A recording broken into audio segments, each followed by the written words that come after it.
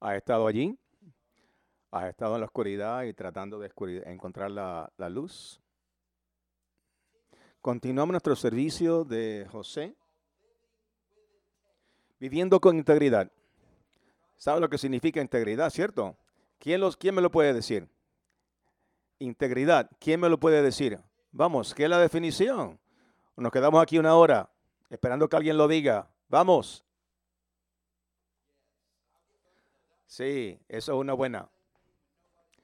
Haciendo lo mismo cuando nadie nos está viendo. Alguien allá atrás. Que sus acciones son lo que usted dice. Usted hace lo que dice. Son integradas. De ahí viene la palabra integración, integridad. Dos cosas que se unen en una sola. El tema, Gálatas, del versículo Gálatas. Siempre que tengamos la oportunidad, debemos hacer el bien a todos. La oportunidad a la que me refiero es reconocer y aprovechar una situación para influir en alguien hacia Dios, expresando su fe. No, yo no puedo hacer eso. Yo no creo en que los que no creen. O yo trabajo por el gobierno y no me permiten hacerlo. Pero eso no es lo que significa la primera enmienda. La primera enmienda es el gobierno estableciendo una religión. No prohíbe que usted permita, que usted exprese su fe. Pero vamos a decir que porque usted trabaja para alguien, quizás su fe está prisionera. Bueno, también le pasó eso a José. Así que vamos a ver lo que podemos aprender de él. José interpretó los sueños de dos faraones, el copero y el panadero. ¿Qué le pasó al panadero? Lo mataron. Levantaron la cabeza y lo mataron. ¿Y al copero qué le pasó al copero? Fue restaurado. José, en un momento de debilidad, cuando tenemos un momento de debilidad y pensamos a pedirle a otro que arregle nuestras vidas, José le preguntó al copero que lo mencionara al faraón, pensando que podría ser su oportunidad de ser liberado. Pero al copero se le olvidó. Así que vamos a preparar la escena, vamos a ver la escena. Esto se puso en blanco, la pantalla que yo estaba leyendo.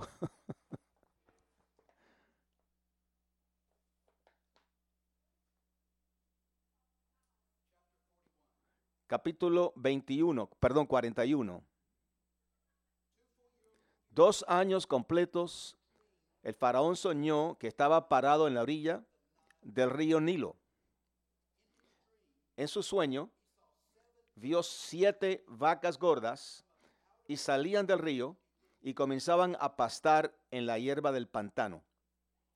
Luego vio otras 7 vacas que venían detrás de ellos desde el Nilo, pero estas eran flacas, muy flacas. Estas vacas estaban junto a las vacas gordas en la orilla del río. Entonces las vacas flacas se comieron a las 7 vacas sanas y gordas.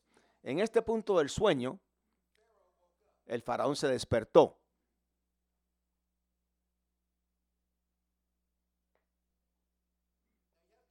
Tiene que entender que el faraón se consideraba la encarnación del dios Horus.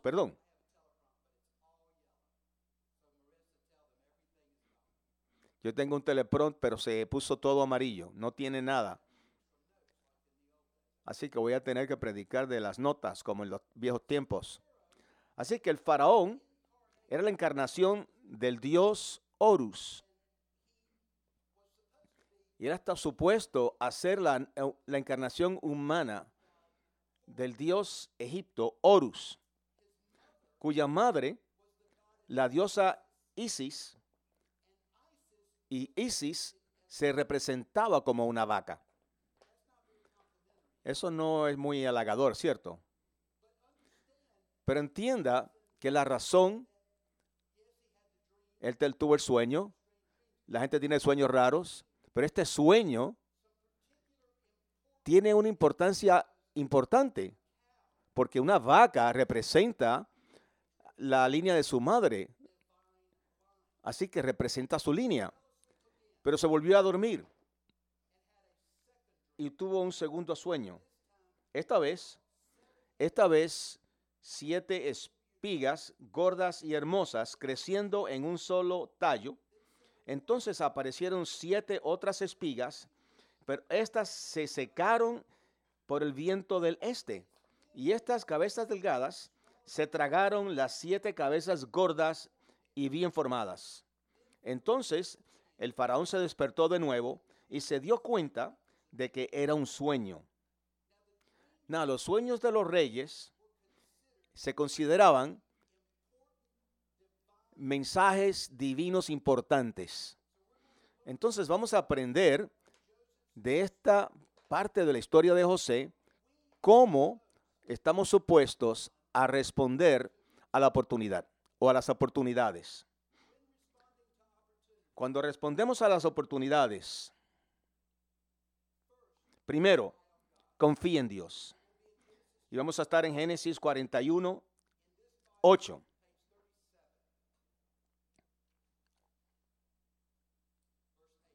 Verso 8. A la mañana siguiente, Faraón estaba muy perturbado por los sueños. Entienda esto. Eran extraños los sueños, pero el faraón era considerado ser divino.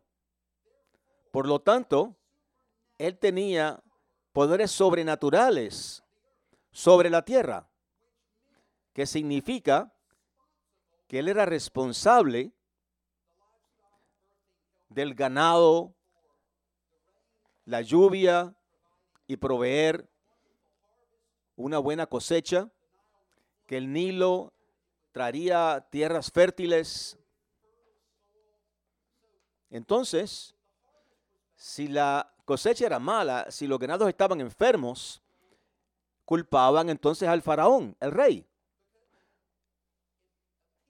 Porque parece que entonces él es un rey débil. O quizás no era divino. Entonces buscaban reemplazarlo, que significaría que él perdería su vida y sería reemplazado. Así que él llamó a todos los magos para que le dijeran lo que significaba el sueño. Cuando el faraón le contó sus sueños, ninguno de ellos pudo decirle lo que significaban.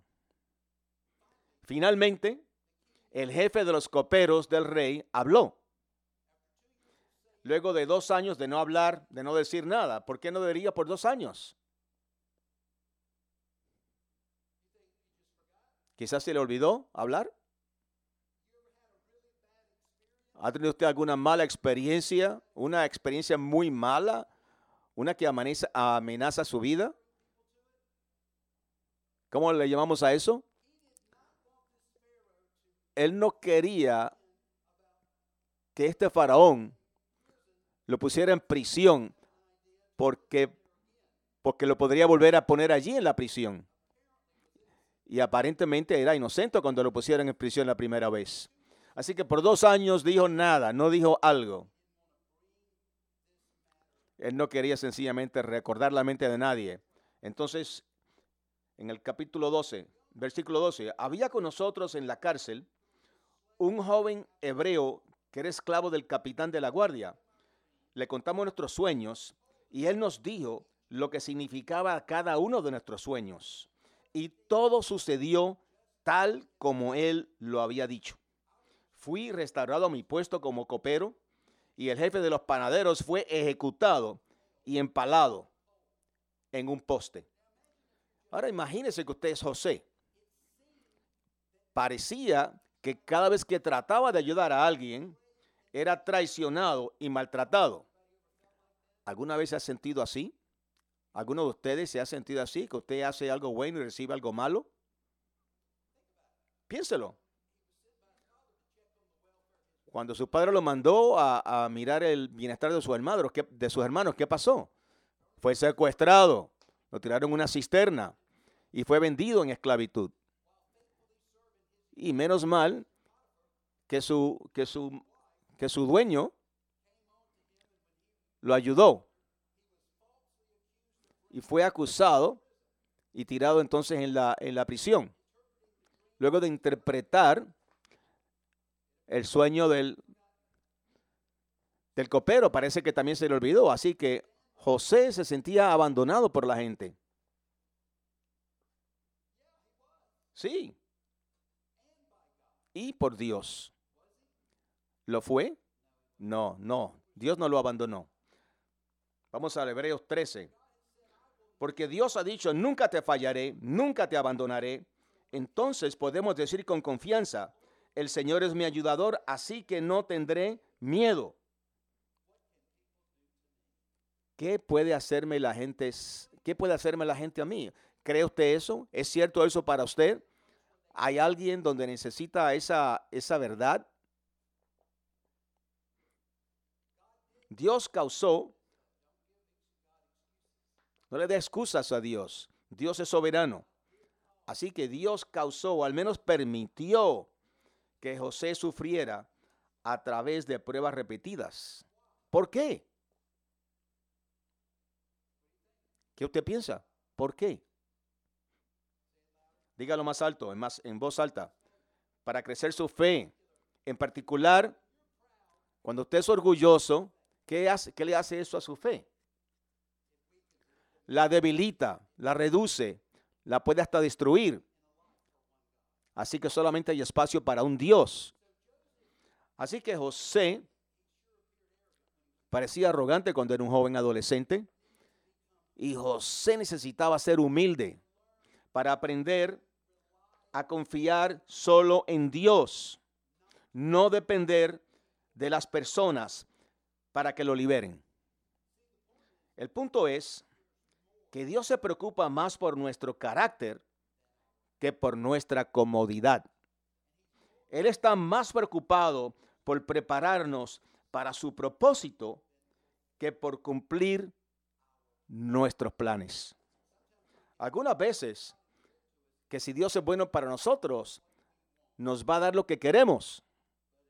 Pero en realidad, si somos buenos con Dios, hacemos lo que Dios quiere para satisfacerlo a Él. Ninguna persona, ninguna prisión puede impedirnos cumplir su plan para nuestras vidas. Pero no todo el mundo satisface el plan de Dios. No. Pero recuerde Romanos 8:28. Todas las cosas ocurren por algo, pero hay condiciones. ¿Recuerda las condiciones? Amar a Dios. ¿Y cuál es la segunda? Y realizar el propósito de Dios. Así que eso reordena ese verso. Dios dispone las oportunidades. Dios elimina los obstáculos que nos permite expresar nuestra fe. Aún a la persona que en este momento no tiene interés o incluso puede ser antagonista hacia el evangelio, indiferente al evangelio, no le importa el evangelio. Dios prepara a los que están cerca, el que son más difíciles, los que son indiferentes. No están ofendidos, sencillamente no les importa. Como el conejito de Pascua.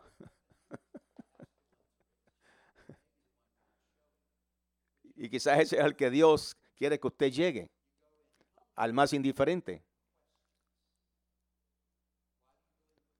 ¿Por qué usted cree lo que usted cree? Y entonces esa puerta se abre.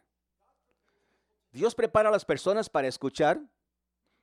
¿Usted cree en eso? Les permite comprender la historia de Cristo por su espíritu.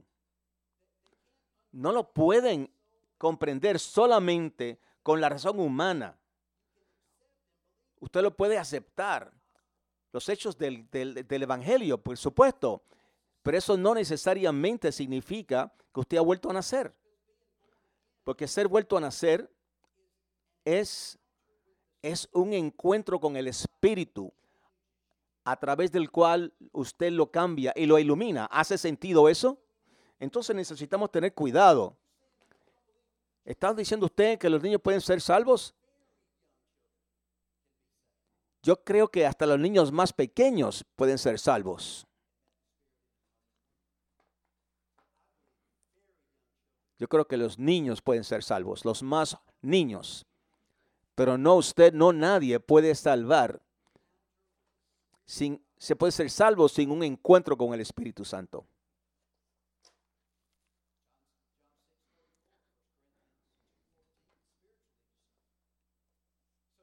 Entonces, ahora mismo está usted mirando donde Dios está trabajando. ¿Usted sabe dónde Dios trabaja? ¿Tiene una idea dónde Dios está trabajando alrededor suyo? ¿Sabe en qué persona está trabajando? Quizás no es en la que a usted le gusta. Quizás está trabajando con alguien que a usted no le gusta, porque Dios necesita cambiarlo a usted para que alcance al otro. Y entonces Él está cambiando el instrumento, así como el objeto. Pero es que Dios está preparando en su círculo para oír. Y si es así, ¿está usted listo para responder? Cuando Dios abre la oportunidad, cuando Él provee la oportunidad. Cuando respondemos a las oportunidades, recomendamos las soluciones de Dios. El versículo 14.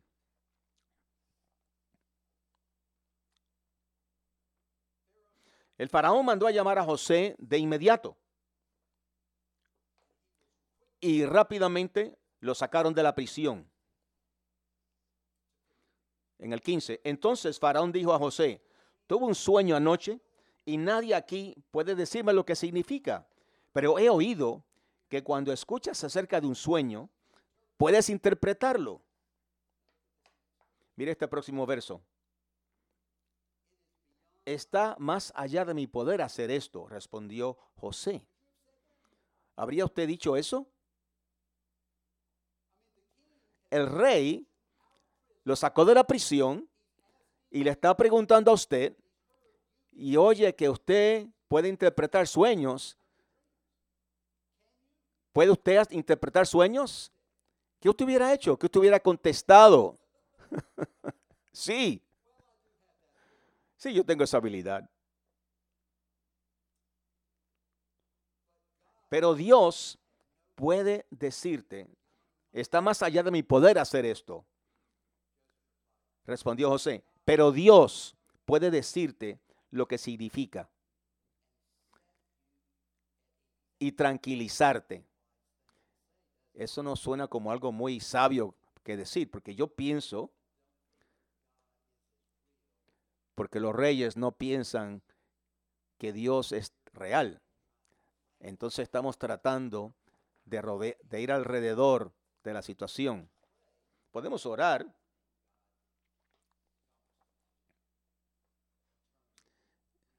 Entonces, pensamos en la intervención.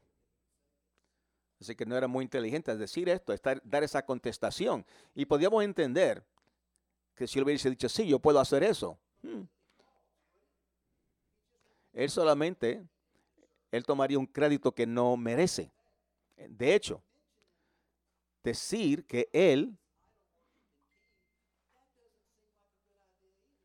eso no era una buena idea tampoco. ¿Por qué lo hizo? Porque José conocía a Dios, porque su relación con Dios era un hecho en su vida. Era el hecho que definía su vida. Así que él no determinaba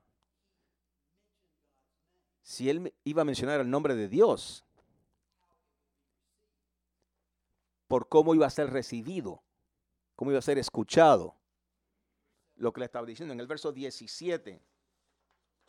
Entonces Faraón le contó a José su sueño. José respondió: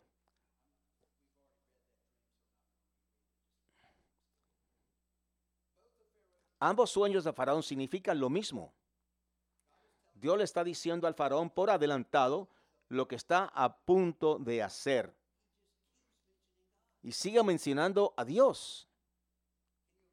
Se puede imaginar. Las 7 vacas sanas y las 7 espigas sanas representan 7 años de prosperidad. Las 7 vacas flacas que subieron más tarde y las 7 espigas flacas marchitas por el viento del este representan 7 años de hambre. Los próximos 7 años serán un periodo de gran prosperidad en toda la tierra de Egipto. Pero después habrán 7 años de hambre tan grande que toda la prosperidad será olvidada en Egipto. El hambre destruirá la tierra. Por lo tanto, Faraón debe encontrar un hombre inteligente y sabio y ponerlo a cargo de toda la tierra de Egipto.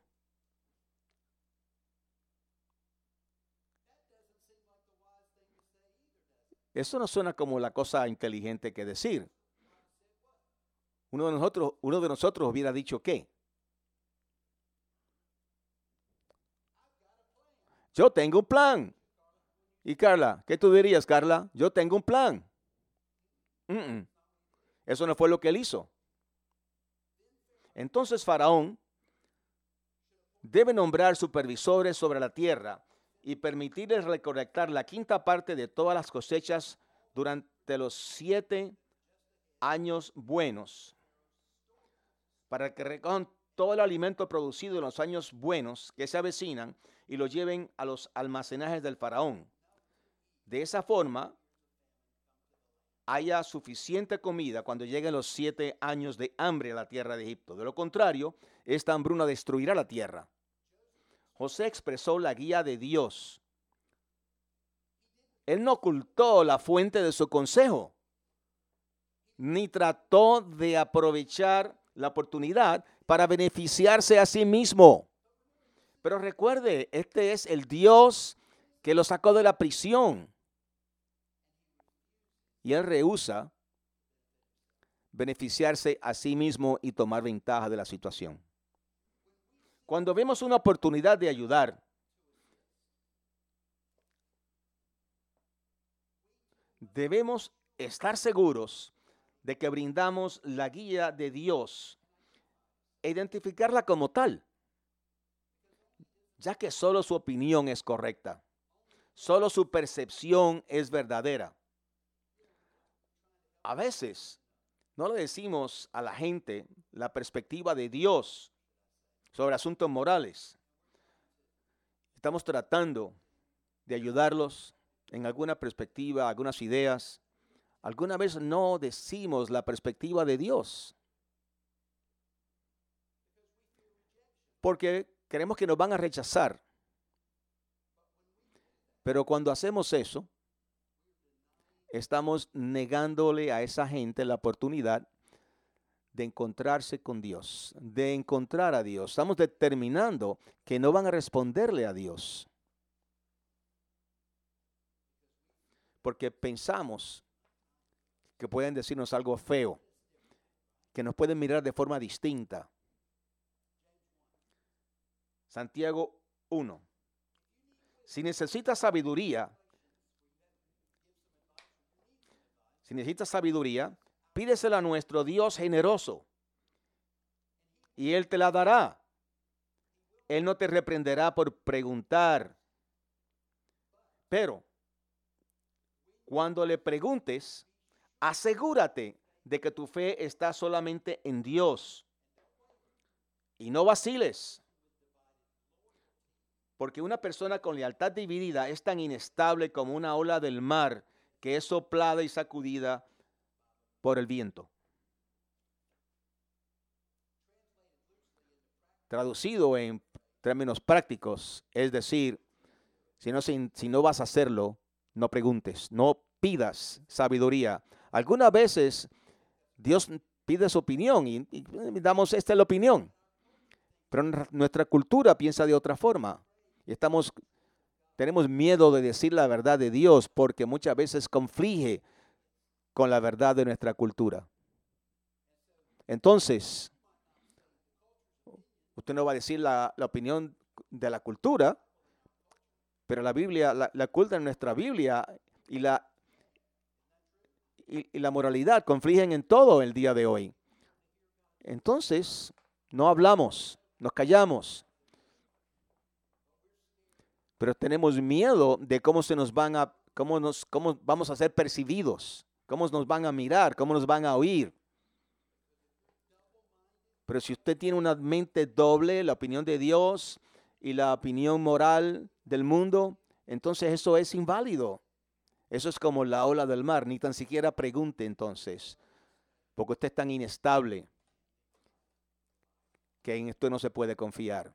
Él no le va a dar una contestación.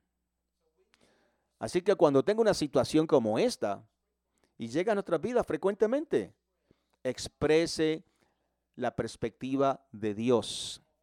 O usted ofrece otra alternativa. Ofrezca el consejo de Dios.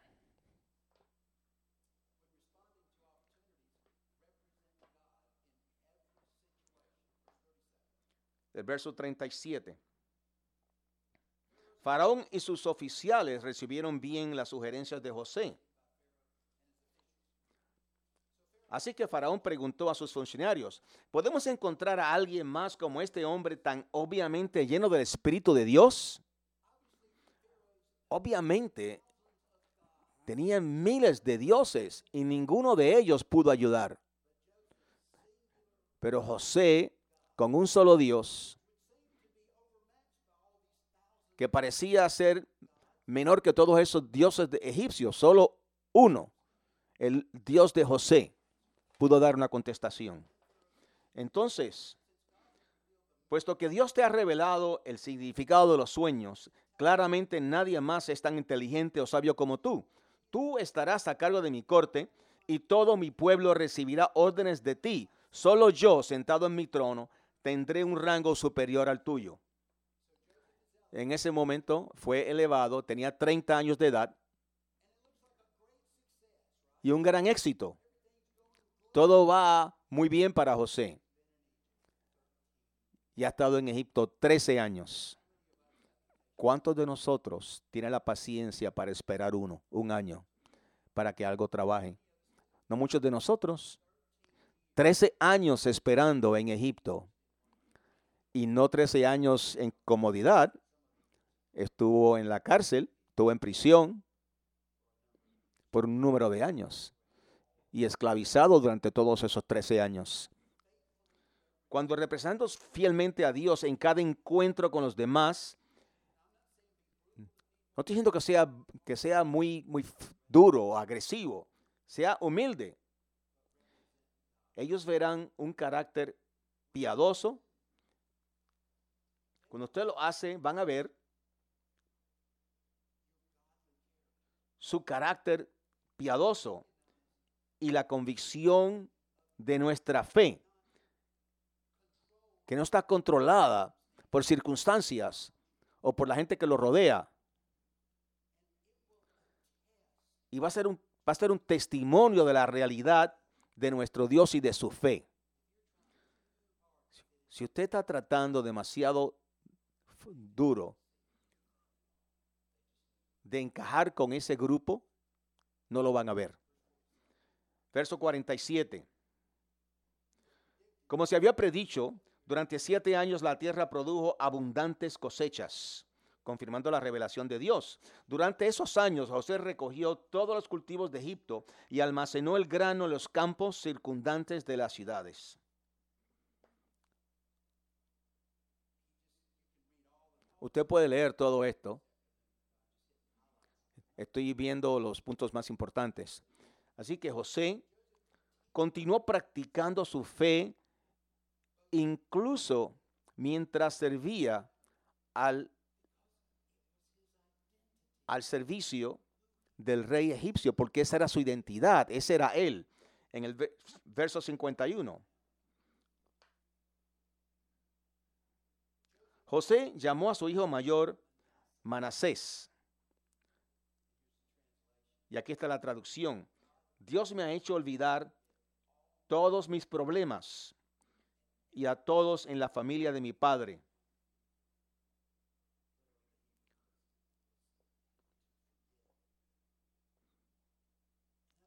En otras palabras, este hijo fue nombrado, fue llamado, Dios me ha dado respaldo en mi sufrimiento. Cada vez que usted llama a su hijo, no solamente está declarando que Dios lo ha ayudado, pero que lo ha aliviado, pero también le está enseñando a ese niño, ese principio, porque está en su nombre. Y José llamó a su segundo Efraín, porque dijo, Dios me ha hecho fructificar en esta tierra de mi dolor. Y otra vez, cada vez que decía Efraín, Dios me ha hecho fructificar por Dios. Dios me ha hecho fructificar. Entonces, en los nombres de sus hijos, José declara su fe. En el 53, por fin terminaron los 7 años de abundantes cosechas en toda la tierra de Egipto. Entonces comenzaron los 7 años de hambre, tal como José lo había predicho. Así que, con hambre severa en todas partes,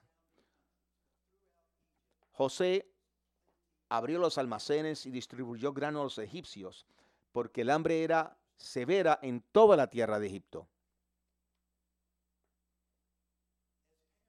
Como padres, siempre nos comunicamos nuestros valores a nuestros hijos. Aún si no lo decimos a las personas con las que trabajamos, pero se lo decimos a nuestros hijos. Porque esta es la gente. Nuestros hijos somos los que más estamos intrínsecamente vinculados, porque los estamos moldeando. Necesitamos enseñarles lo que nosotros sabemos para que eviten nuestros errores. Un niño siempre va a oír lo que sus padres, los valores de sus padres, las convicciones de sus padres. Y el niño lo va a saber si usted lo dice o no. El niño siempre lo va a ver. Aun cuando usted no lo diga, el niño lo ve. Usted le puede preguntar a su hijo, ¿qué es lo más importante para mí? Y el niño le va a decir no solamente lo que usted ha dicho, pero también lo que usted ha hecho, porque ese es otro mensaje para transmitir la misma verdad.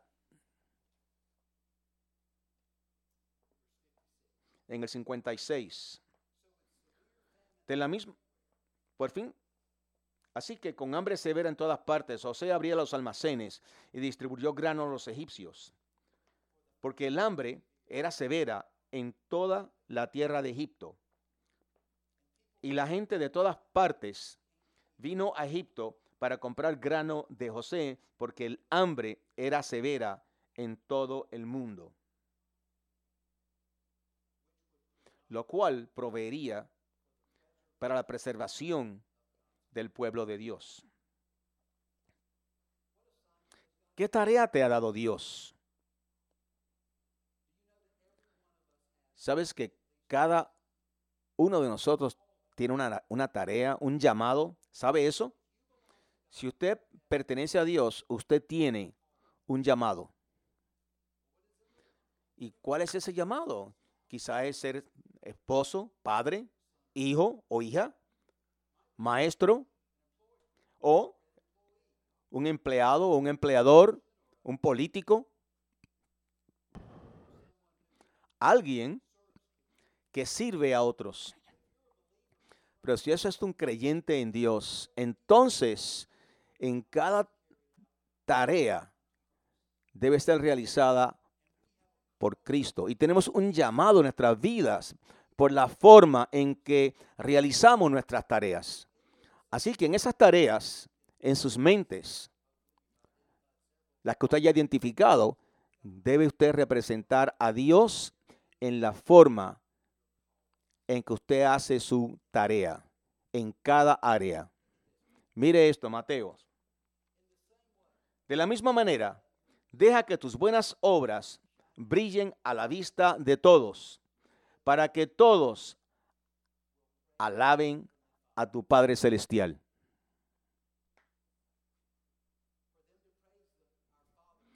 Para que alaben a tu Padre Celestial por lo que hacemos y cómo lo hacemos. Tienen que saber nuestra motivación. Tenemos que revelar la fuente, el llamado, las razones que vivimos y actuamos como vivimos. Pero cuando lo ven, van a ver a Dios trabajando a través de usted. Tendremos consejeros aquí al frente para tocar el espíritu, para que usted enfrente sus retos. Van a estar aquí al frente, van a estar en el salón de la conexión.